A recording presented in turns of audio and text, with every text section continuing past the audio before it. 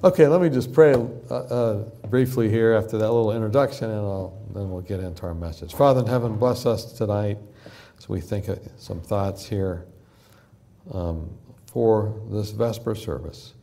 And thank you for your safety and travel for those who went to Japan and those who went to the Reformation and those who went to Kenya, the various mission trips. And as we hear more of what's been happening around the world in the coming weeks, we just want to thank you for what you've been able to do through each of these groups. Bless them, bless us tonight as we think about your word. In Christ's name, amen. Yeah, that's by the way. Welcome back from Japan. You did send me some links in the middle of the night. I listened to music, various places in the world. I did not understand the introductions or conclusions, but I did understand the music. And how many of you watched the Crabtree wedding? Anybody here go to the Crabtree wedding or watch it? It was like being at a Weimar weekend. They had like four special musics or choir pieces during the wedding, which was just a delightful wedding. I mean, I was, of course, it was a different time zone, but Deutsch and I were watching it, and we were very blessed by that wedding. If you haven't got a chance to watch it, you should watch that wedding. It's a very, it was a blessing. We've had a lot of good blessed weddings this year, right? And people are moving the stuff out of our houses now and moving away, as we heard. But they're starting new homes, new Christian homes, which are, be lights in their communities. And that's hard to believe that it's been 31 years since I got married, but it just goes like that. Man, so fast, right, doesn't it, Heather? By the way, how many of you knew that Heather played the piano so well? How many think we should have her play more often? It was, thank you very much for that. I don't know if you're protecting your family from hearing you play, but give them our greetings. Okay, truth is truth, even if no one believes it. A lie is a lie, even if everyone believes it. And, when we were over in these Reformation countries, it was important and interesting to see that many of the people that we were talking with or were with, they had no idea about anything that ever happened in their city. They had no sense of the magnitude of the things that happened in the buildings that they're walking about and among. They had no connection between the economic success of their nation, for instance, and what happened in that church.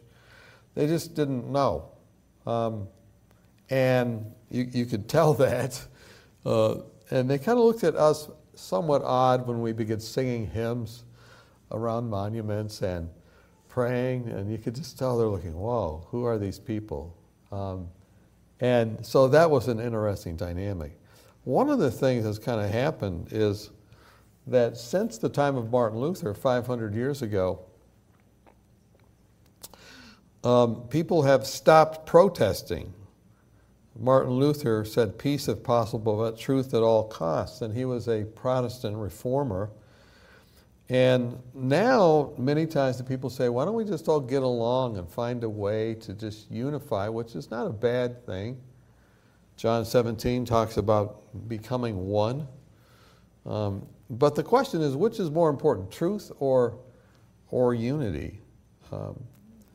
Truth and unity in Jesus' prayer, you find the word truth or the Word of God 1, 2, 3, 4, 5 times, and unity 1, 2, 3, 4 times. So I guess truth wins by 1, but maybe that's not the way to look at it. So let's look at this passage. Well, go ahead and read it with me if you'd like. And now I am no more in the world, but these are in the world, and I have come to thee, Holy Father. Keep through thine own name those whom thou hast given me, that they may be one as we are one.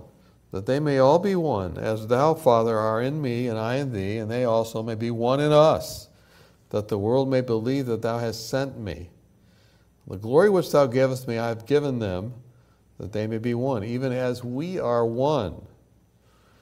I and them, thou and me, that they may be perfect in one, that the world may know that thou hast sent me and hast loved me, and thou hast loved them as thou hast loved me. Pretty much now it's like they may be one is kind of winning. Would you say it's kind of winning in terms of in the passage so far? I mean, this is the big thing, being one, unity. We hear a lot of messages like this, but now notice the qualifier. I have manifested thy name unto the men whom thou hast given me out of the world. Thine they were, you can read it with me if it helps you focus, and thou gavest them me, and they have kept what? Thy word. For I have given unto them what? The words which thou gavest me, and they have received them, and have known surely that I came from thee, and they have believed that thou didst send me, and I have given them thy word. The world hath hated them because they are not of the world, even as I'm not of the world. And how do you know? Because you're going by the what? The word. Sanctify them through thy truth. Thy word is truth. And for their sakes I sanctify myself, that they may also be sanctified through not sanctified through the unity, but sanctified through the truth and the word which brings unity, right? How many of you ever noticed people get together and unify for something that's not good? Have you ever seen that happen? Bertrand Russell, the famous atheist, said when he grew up in a Christian home, his mother's favorite text that taught him his whole life was, do not follow a multitude to do evil. Do not what? Follow a multitude to do evil. So you can have unity that's based on error, or unity that's based on truth. John 14:31. But that the world may know that I love the Father, and as the Father gave me what?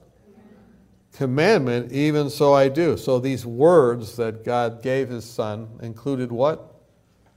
Commandments. And you knew that they were unified because of the commandments that unified them. And he said, nothing that I spoke did I speak on my own, but I got it from the Father. So in the New Testament, when the words verily, verily is used, or assuredly, surely, or assuredly, surely in some translations. In Greek, that's amen, amen. That means so be it, and it's actually a quotation. He's saying, what I'm saying is not what I'm saying, it's from Father above. So when we enter into the words that Jesus has spoken, we enter into the commandments, this is the only real foundation of true, lasting, positive, truth-filled unity. And that's what he's saying in the prayer here. Now, by this we know that we know him. How do you know if you know God? If we what? Keep his commandments, right? So righteousness by faith that doesn't have faith is not righteousness. Okay? And some people get this out of balance. Some people are hyper-righteousness, and some people are hyper-faith. Right? So some people will talk to you a lot about sanctification. Some people talk a lot about justification, but it's both. Right? Righteousness by faith. What's it say in Revelation 14? Here are they that keep the commandments and have the faith. Some people forget the word and. Right? And it just depends on what their experience is. If they say, I was raised in a legalistic home, they'll talk about the gift of righteousness. If they were raised in a home of license, they'll talk about we need holiness. We need both. How many of you are with me on this? And this is the point.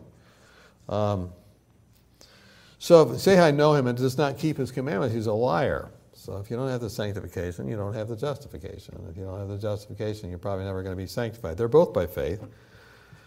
And the truth is not in him, but whoever keeps his word, truly the love of God is what? Perfected in him. By this we know that we are in him. God is leading out a people to stand in perfect unity on the platform of eternal truth. I am the way, Jesus said, the truth and the life. So when we follow Jesus, as we see in Revelation 14, he's on the top of a mountain. And we might have a mountain between us, but as we keep following him, we get closer to one another and we get closer to him. As we get closer to Him, we get closer to each other. And sometimes it might seem imperceptible, but the mountains that separate us go away as we're unified in Christ, whether it's in a marriage or in a church or a time of conflict. Unity at the expense of truth is not godly unity, and truth at the expense of love is not godly truth. If you love me, keep my commandments. And though I speak with the tongue of men and angels and have not love, I become a sounding brass and a clanging cymbal. So love, that's defined by the commandments, and the commandments as an expression of love. How many think we need more love? That's the point, right?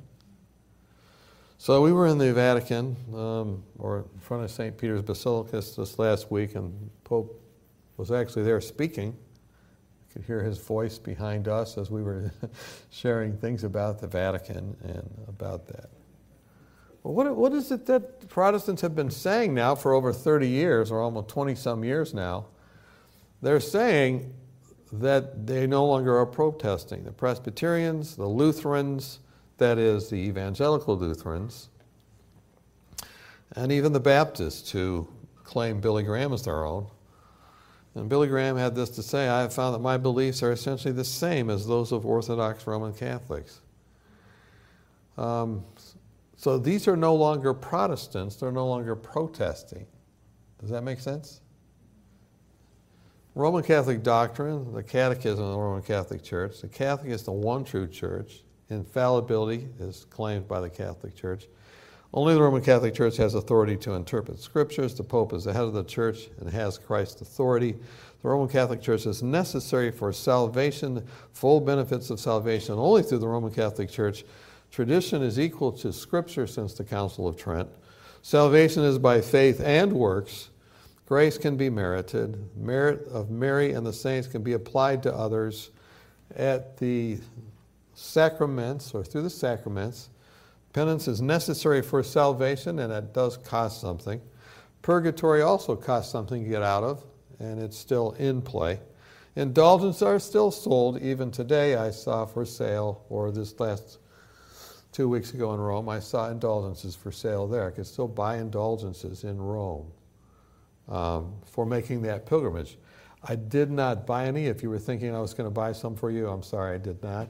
But they were for sale. Mary is the mediator. This is the Catholic's answer to women in ministry.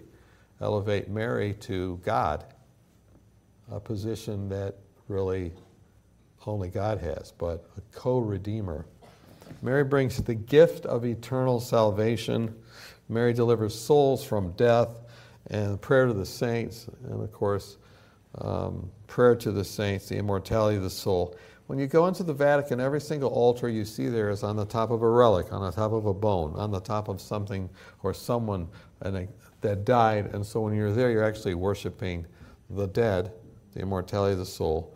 And also it's filled with all kinds of symbols of the sun. So you have worship of the sun, and then you have immortality of the soul there, and then you have the torments of hell and purgatory put before you, and to induce fear. Every picture, usually when you look in all these cathedrals, is God in heaven with the angels. They seem to be having a good time. Then you got people, the kings they're kind of up there, and then you have the lower people, and then you have the really poor people, and then you have the people all in hell. So you're looking at this every week, you're kind of going, okay, where do I fit? And it was quite a depressing thing. And when Martin Luther went there, all these same doctrines were in place.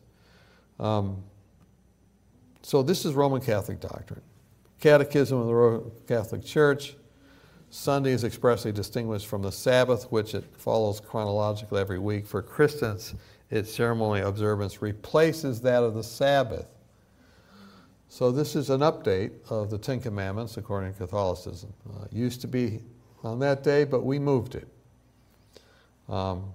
Sabbath, which represented the completion of the first creation, has been replaced by Sunday, which recalls the new creation, has been replaced by Sunday, which recalls the new creation inaugurated by the resurrection of Christ. This is the claim. In respecting religious liberty, the common good of all, Christians should seek recognition of Sunday and the church's holy days as legal holidays. So use the force of law to make sure people keep the day we changed is still Roman Catholic teaching. So Sunday sacredness, we saw the Arch of Constantine. You see Constantine's arch over there even today when you go to Rome. You look through the arch, and if you look towards the Colosseum, both of these monuments plus Titus Monument, all put together by the Vespasians, right? And as you look through that arch, you see exactly where there used to be a sun god that was put in front of the Roman Colosseum. So that Constantine, who's originated the Sunday law, actually put his arch looking towards the Colosseum and towards a huge colossus of the sun god. So Sunday sacredness, Easter, Babylonian goddess Ishtar, which I've covered recently in some messages here and may talk about again tomorrow, because we did go to the Ishtar Gate as well in Berlin. Christmas, the birthday of the Babylonian sun god Tammuz. The Pope is Pontifex Maximus, the Babylonian cult. Mary worship, infant baptism, worship of images and saints. The Mass, transubstantiation, celibacy of the priest, audible confession to a priest. Notice how these things kind of just built on one another through the centuries. Bible reading by lay people forgiven. Council of Toulouse. Then Pope claims supremacy over leaders. Purgatory becomes dogma. Traditionally, in the Council of Trent, declared equal to Scripture. And these might be seen as the steps down. Then the steps up. The Orthodox Church, although this is now changing, they've come together with the papacy recently as well, having services together. And when you're in the Vatican, there's a big bust now of the head of the Orthodox Church. Orthodox Church in 1054 said we're not going to follow the Pope, but now it's kind of changing. United Brethren, the authority of the Bible, the Church of England, no images, idols, Mary worship. When you go to the churches in England, they still are pretty austere compared to the ones you see in Europe. The Lutherans followed the Catholics in keeping images, but the Calvinists all did not, and Knox did not. He was an iconoclast, got rid of the icons, got rid of the statues. And in place of it, what did they put in the churches in England and other places? They put three things. They put the Lord's Prayer, they put the Ten Commandments, and they also had in every church Fox's Book of Martyrs. So instead of having martyrs put as relics and saints around as a pantheon of false gods that still are worshipped, they said, no, we have our own martyrs, read about them in this book. So Fox's Book of Martyrs, the Lord's Prayer, and the Ten Commandments. And those were actually put in the place of where the high altar was. So when you would go in, you would actually say the Ten Commandments. Huss handed out 10 Commandments to every place he went on the way to his martyrdom. Luther wrote about the 10 Commandments and said that they were a compendium of the entire Bible, and you should read them every day and meditate on them. All of these reformers focused on the 10 Commandments as the expression of the love of God. Very interesting. So Lutheran, Presbyterian, practical Christianity instead of formal religion, Baptists, infant baptism done away with for adult baptism. That alone would get you killed in not only Catholicism, but also with the Protestant reformers. And we studied that history when we were there with the Anabaptists. The Methodists, separation of church and state and belief in the Ten Commandments, Second Coming Adventists, and then the Sabbath Adventists. So Adventists then claim to be those that embody all of these truths that were recovered, and they claim to say that they are a continuation, going all the way back to all of these forebears that you can see of the Reformation. Sanctify them by thy truth, thy word is truth. So how did the papacy respond to these upward steps? They came up with what was called the Counter-Reformation, 1545 to 1648. 100 years of a Reformation. And this is probably one of the biggest stops that gets people's attention on the tour. When you go to St. Ignatius of Loyola's church, who came up with the spiritual exercises, which were a counterfeit of the experience of righteousness by faith. They're righteousness by works and through spiritual exercises. And they're the number one evangelistic tool of the Catholic Church today. They're actually sold in Walmart. You can pick up a copy at Walmart if you wanted to. And Eucharist is the center of that. And they say if you can get people actually saying and doing these exercises, they have a euphoric meditation-driven experience that was the counterfeit of the peace and joy that came by understanding and inculcating righteousness by faith. So the Jesuits set this up, and when we go to that church where we were last week, here's a picture of the church, and you can see on one side Ignatius of Loyola, and the other side St. Francis of Xavier, the two leaders of the Jesuit movement. And here's their ornate church, just inside all kinds of gold, all kinds of, you can see, symbols pointing towards the worship of the sun. Again, all kinds of altars built on relics. But then you look at the triumph of faith over heresy is the title of this particular statue. And you have Mary there, again. Mary is the ultimate elevation of women in ministry, along with the nuns and all of the orders. Very robust. But notice what Mary is doing. She's in charge of redemption in this picture, and she's having angels that are ripping pages out of books and throwing people out of heaven. And who is it that's being thrown out? Well, you can see it there. You can't kind of read it on that book spine. You can see it a little closer. What's it say? It says Martin Luther, right? And then what's this say?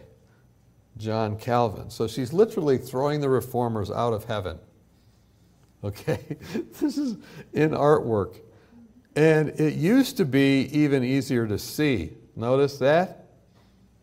Several years ago when I went, that's what it looked like. They've actually started to efface or try and make it not as obvious to be seen. You can still see it, but they're not wanting the Protestant to come back to not get nervous. So they're not making it as in your face, but it is still right there. Listen to this. Pope Francis' speech at the International Congress organized by the Pontifical Committee of Historical Science titled Luther, 500 years later, a rereading of the Lutheran Reformation in a historical ecclesiastical context. That's all just gobbledygook, saying that we're rereading history. And what does they want done? While the past cannot be changed, the Pope said 50 years of dialogue means that there can be a purification of memory. Does that sound good? I don't know. Which is to tell the history differently in a way that is free of any lingering trace of resentment over past injuries that distorted our view of one another. So let's just tell the history differently. And the way they do this, we killed you, but we were really mean how we did it. We're very sorry how we killed you. Not that we killed you, that's okay. But the way we did it, we could have been nicer. We could have used a sword, or maybe we could have used an axe instead of a needle. It slowly killed you.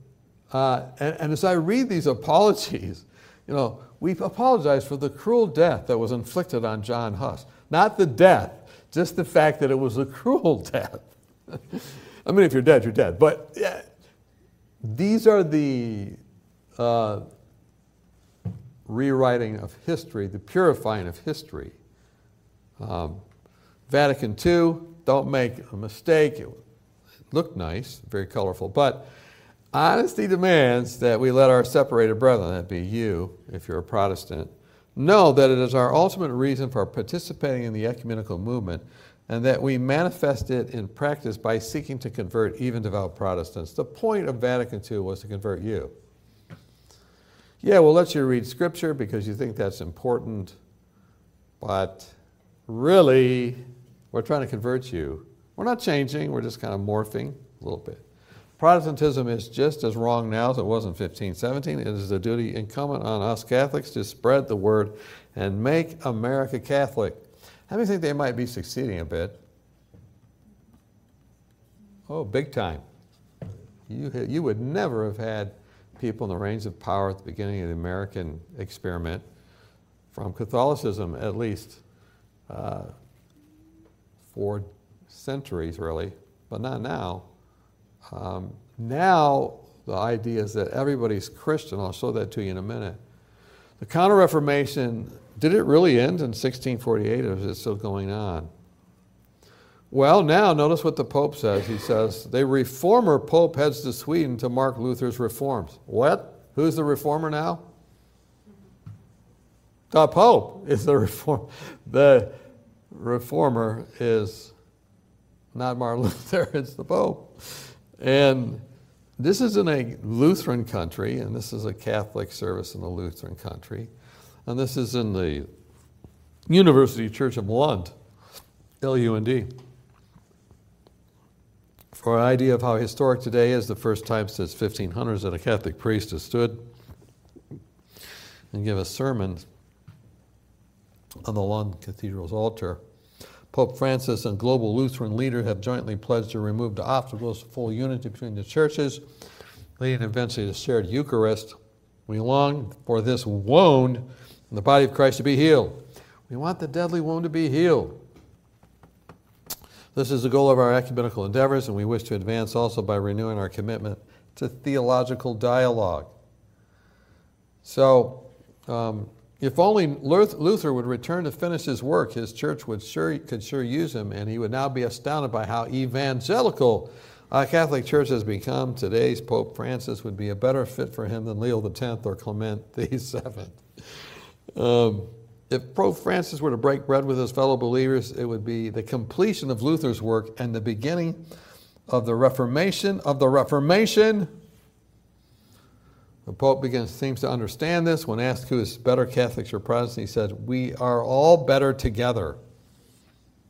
So unity. How many of you can see that the idea of John 17, the unity part, that's what they're talking about. But is it on the basis of the Word? Is it on the basis of the Word? This is a Waldensian church, I think in Turin. This is the head of the Waldensian church. Pope Francis shaking hands with Eugene Bernardini, moderator of the Waldensian Church. And these are the Waldensians. They stood up against Catholicism for centuries. They kind of lost it when they came together with Calvin and they watered things down. But the Protestants of the United States will be foremost in stretching their hands across the gulf to grasp the hand of spiritualism. They'll reach over the abyss to clasp hands with the Roman power, and under the influence of this threefold unity, this country will follow in the steps of Rome in trampling the rights of conscience. So that's happening even today. We thought it was going to be the Sabbath, but it started with the sexual revolution and laws concerning that. And everybody's kind of caving to that outside and inside the church. I'm going to talk about that tomorrow because it is the crisis of our time in our own denomination. And you're going to have to decide, and so will I, whether or not you're going to be a Protestant reformer or a conformer. Are you going to listen to smooth gobbledygook like we've just been hearing and what we've been hearing in Europe concerning Roman Catholicism, or are you going to listen to the Word of God? And it's happening right now, which I'll talk about tomorrow. Counter-Reformation. Today's Counter-Reformation is trying to unite these two staircases back together again. So here's the Pope. I don't know if this is on. Do you have the... You can see it. I can hear it. It is unity that we are seeking along this. We must encourage us to do what we're doing today. What are we doing today? To pray, to dialogue together, to shorten the distance between us. In other words, to come together in unity. So as he continues, he then quotes John 17, that they are one, that they may be brothers. He doesn't seem to care if they are. He says it doesn't matter if you're an evangelical, an Orthodox, a Lutheran, a Catholic, an Apostolic, a Pentecostal, as long as you're Christian. Just come together. By the way, this was foretold. Many people have told us, Great Controversy is out of date. Why do you guys hand out the Great Controversy? Why do you do literature evangelism? Why do you do these things? It's not true. It never was going to happen. But I'm telling you, exactly what it says is going to happen is happening. It's amazing. Who's changed here? Salvation is possible only in the Roman Catholic Church. Other ecclesiastical communities are no longer referred to as sister churches. We're not sisters. Rome is the mother church. With the Pope's approval at that time, it was Pope John Paul II, and Benedict was his right-hand man. Then Benedict became the Pope, and then, of course, now it's Francis, who is the first Jesuit in the history to be in charge of the Catholic Church. So Christianity Today at the time, they had this to say, and this has just been increasing. I could give you numerous statements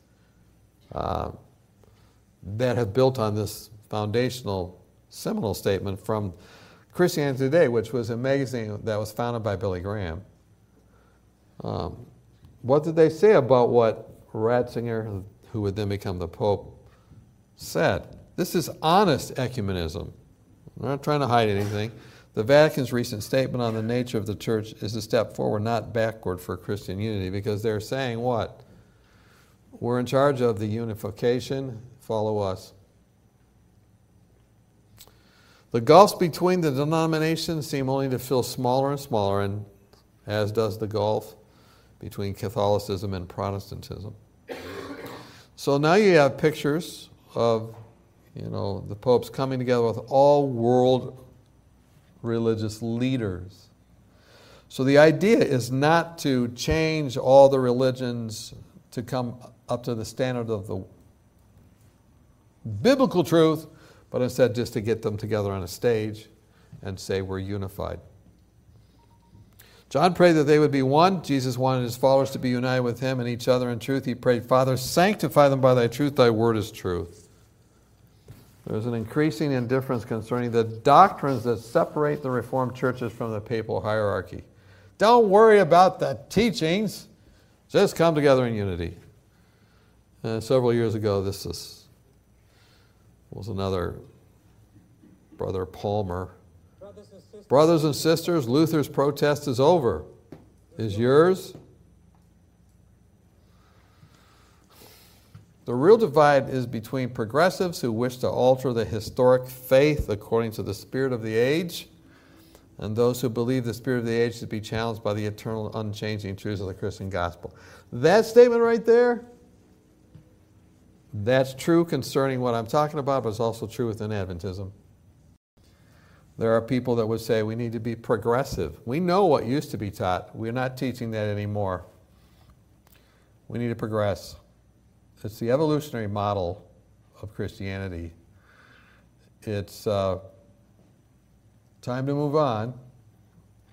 We have a new Reformation. And here's how you kind of tell.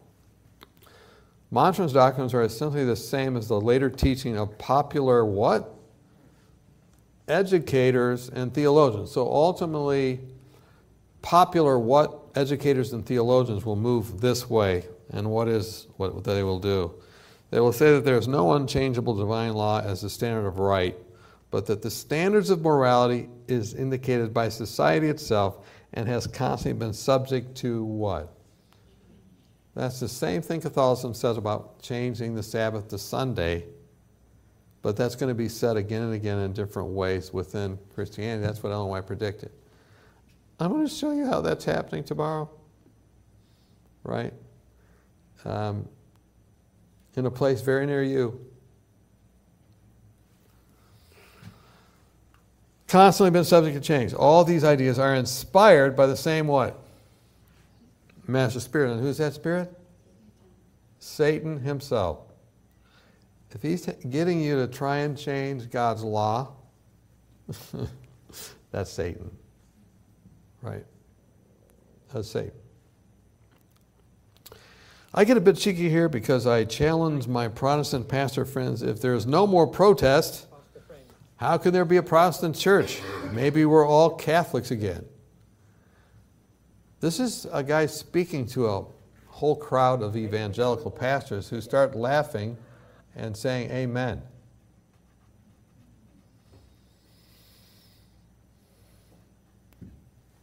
This guy was kicked out of 3 universities for writing this dissertation. They wouldn't allow him to publish it under the university.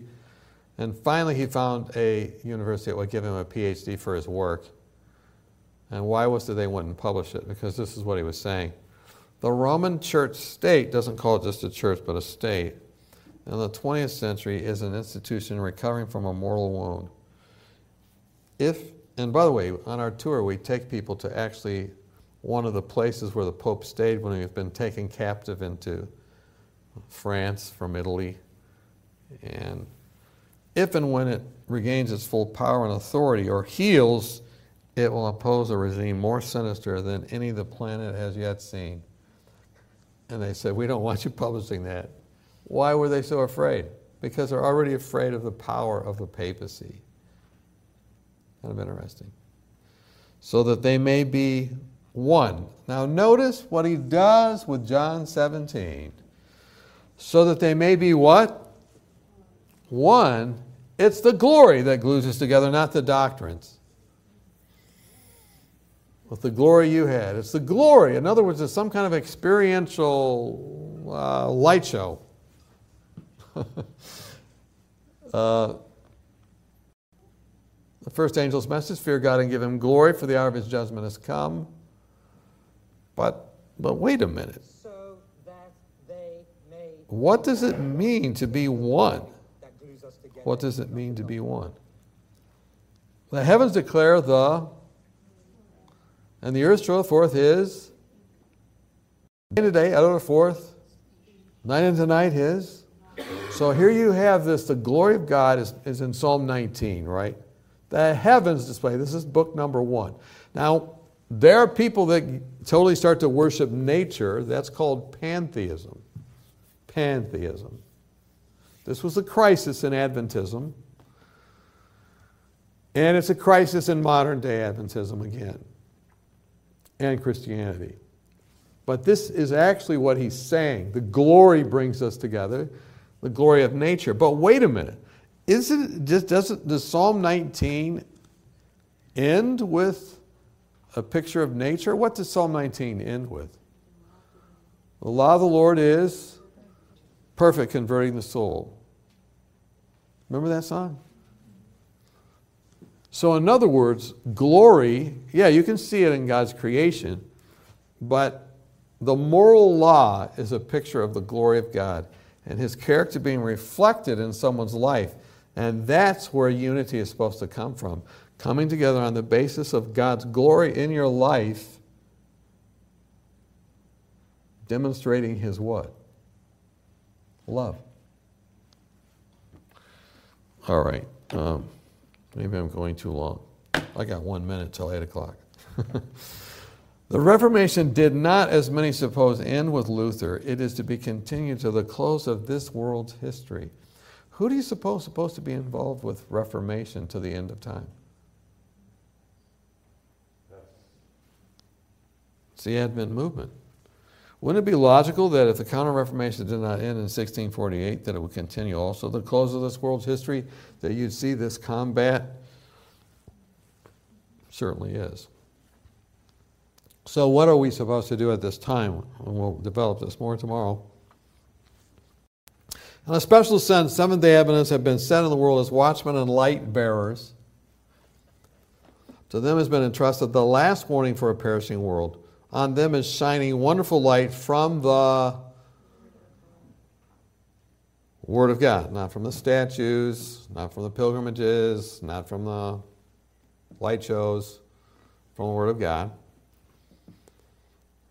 They have been given a work of most solemn import, the proclamation of the first, second, third angel's messages. There is no other work of so great importance. They are to allow nothing else to absorb their attention. The most solemn truths ever entrusted to mortals have been given us to proclaim to the world. The proclamation of these truths is to be our work. The world is to be warned, and God's people are to be true to the trust committed to them. Wow. So do we have a work to do in the midst of this false ecumenism? And here's the work, right? These were the reformers. Waldo stood up, the Waldensians, then Wycliffe, then Huss, then Jerome, Savonarola, Luther, Zwingli, and Calvin. And then what else comes? You have the stepchildren of the Reformation, the Anabaptists. Andreas Karlstadt was the professor of Martin Luther, preaching the Sabbath to Martin Luther. Martin Luther knew all about the Sabbath. In his catechism, in his Bible translation, he didn't miss a word. In his catechism, he specifically followed Catholicism in putting honor on the Sunday. And this is what converted one of my professors at the seminary. He read the catechism of Luther and said, he actually did not follow Scripture, and he's actually saying he's not following it. I'm becoming a Seventh-day Adventist. Andreas Karlstadt's writings helped convince him as well. Conrad Grebel, Felix Manz, these were people that were martyred. In the city of Zurich, where we went, Michael Sattler, we watched a video on our bus about how he was martyred, separation of church and state. All the things Adventists stand for, they would have been martyred both by the Protestant reformers and by the Catholicism. And those two groups will come together at the end of time again, the same two groups as well. Andreas Fischer, Oswald Glate, early Sabbatarians, Minnow Simons, the Mennonites, the Hutterites. And all these people died for the truths that they discovered, building on what the reformers discovered, but they went beyond them and seeing within Scriptures these things. Repent ye therefore and be converted, that your sins may be blotted out, when the time of refreshing shall come from the presence of the Lord. And he will send Jesus Christ, which before was preached unto you, whom heaven must receive until the time of what? Restitution of how much? All things, which God has spoken by the mouth of his holy prophets since the world began. So our response to what Catholicism has said is the exact opposite of these changes. And of course we're told that the changes that have come in since 1844 are our specific attention. I'll talk about those changes tomorrow, as the Reformation is supposed to continue even today, and you and I are called to be actual reformers. And we're actually called to know the history and lead people to John 17's unity, but based on John 17's bottom line for that unity: sanctify them by thy truth. Thy word is truth, and your commandments are truth as well. This media was brought to you by Audioverse, a website dedicated to spreading God's Word through free sermon audio and much more. If you would like to know more about Audioverse, or if you would like to listen to more sermons, please visit www.audioverse.org.